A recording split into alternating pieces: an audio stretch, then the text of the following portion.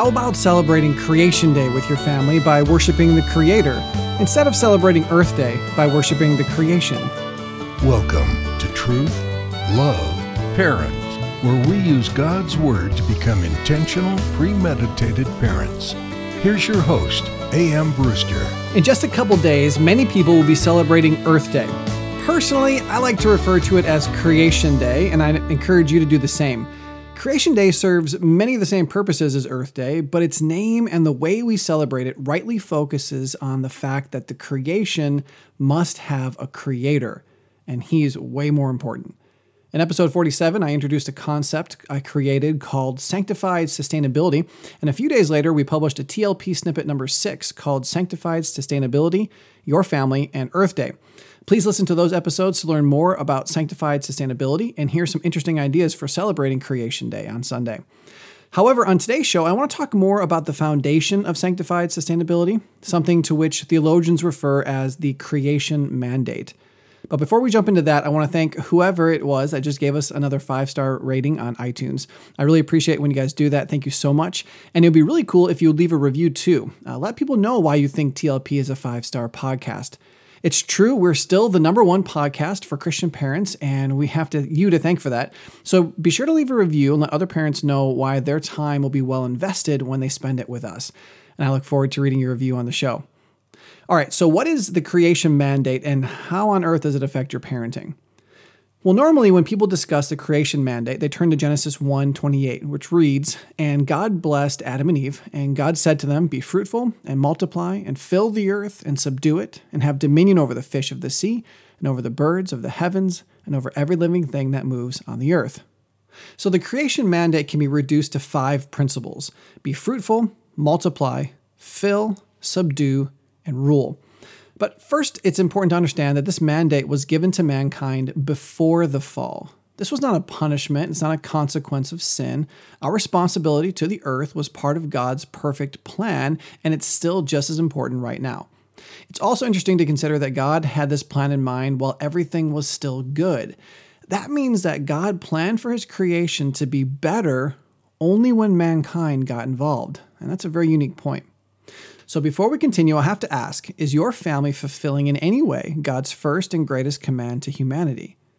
Hopefully, your family is engaged in fulfilling the creation mandate, but perhaps it's not. So let's discuss God's requirements and discover if we're dropping the ball. Let's move through this mandate in reverse order. Number 1, God commands us to rule over the creation. The ESV uses the term have dominion, but I like the way John MacArthur describes it. God wants us to be the kings of the world. Don't forget that God made man in his own image, so many of God's characteristics have been built into our DNA.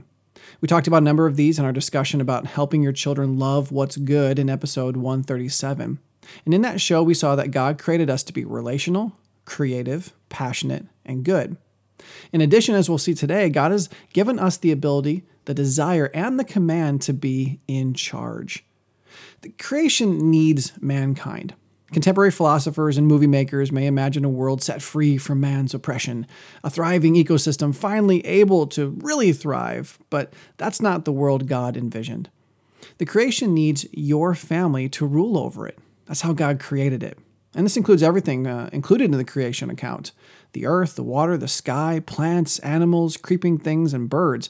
We can even have dominion over light and dark. Number 2, God commands us to subdue creation. This word is incredibly strong. It has the idea of taking something into bondage. This word is used all throughout Scripture to refer to people being forced into slavery, people subjugating nations. The truth being revealed here is not simply that mankind exists as the crown of creation, but that he is to use the creation. Nature will want to do one thing. We, who know what's best, choose to use it in another way. The Hebrew word can have the idea of squashing from a position of strength and basically reversing a decision or a situation. In a way, we can say that it doesn't matter what creation wants. We've been called to exercise our will upon it. This may be lived out simply in the way we tend our yards, our gardens, and in the way we train our animals. Number 3, the remaining parts of the mandate deal specifically with procreation. In many ways, having children, obviously, was your participation in the creation mandate. Still, even though they're all related, I want to look at all of the words individually and see what we can learn from them. Fill has the idea of completely filling or overflowing something. This is a unique concept, especially in light of the secular environmentalist dire prediction that there are too many people on the planet and that we're near the tipping point. Isn't it interesting that God commands mankind to overflow the earth? Now, I have my opinions on what God intends to do, but it's mere speculation. What we do know is that creation is a big place, and God knew it would take a lot of people to rule and subdue it well. And something tells me God created the earth to be just the right size. And so we'll look at the last two commandments together, because in Scripture they often appear together. 11 times in the Old Testament, God refers to being fruitful and multiplying. And every time he's referring to the number of children and eventually the number of descendants born to someone. Fruitful means what you'd expect, bear fruit, and multiply speaks to the fact that reproduction is not about addition, it's about multiplication.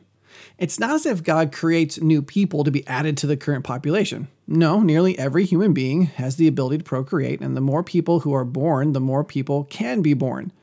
Now, I find it interesting that God didn't just say, be fruitful. He wants us to multiply. But do you see that none of us really ever truly multiply? We are all adding. And then our children add, and then their children add. And when it's all said and done, we've all participated in the process of multiplication. So if all I can do is add, why was I commanded to multiply? Well, inherently, I play an important part in equipping my children to fulfill the creation mandate. Without my instruction and guidance, my children may have the wrong view of marriage and children and their dominion of the earth. I participate in the multiplication by adding children and then teaching them to add and teach their children to add and teach their children to add and so on. So that's the basic mandate. God wants us to have children and prepare those children to have children in order that there will be enough humans to rule over creation and bend it to our will. However, there's more to it. It is abundantly sad when people grab isolated verses from Scripture and use them as proof texts for their own failure philosophies. The enslavement of African peoples is an example of such egregious behavior. It's true that Ham's descendants included Canaan and most of the African nations, and it's true that in Genesis 9, Noah said, "Cursed be Canaan, a servant of servants shall he be to his brothers."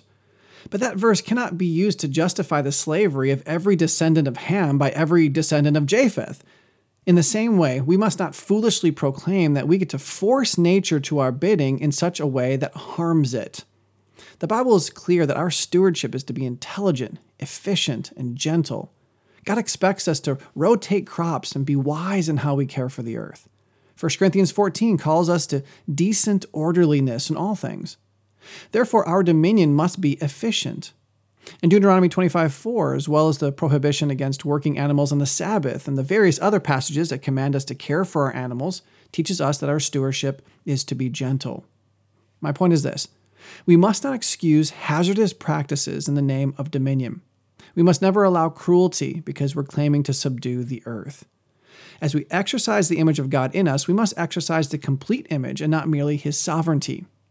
So, what's the practical application for your family? How does all this affect your household? Well, number one, we must teach our children to worship God, not nature. We fulfill the creation mandate because our Creator mandates it, not because the creation mandates it.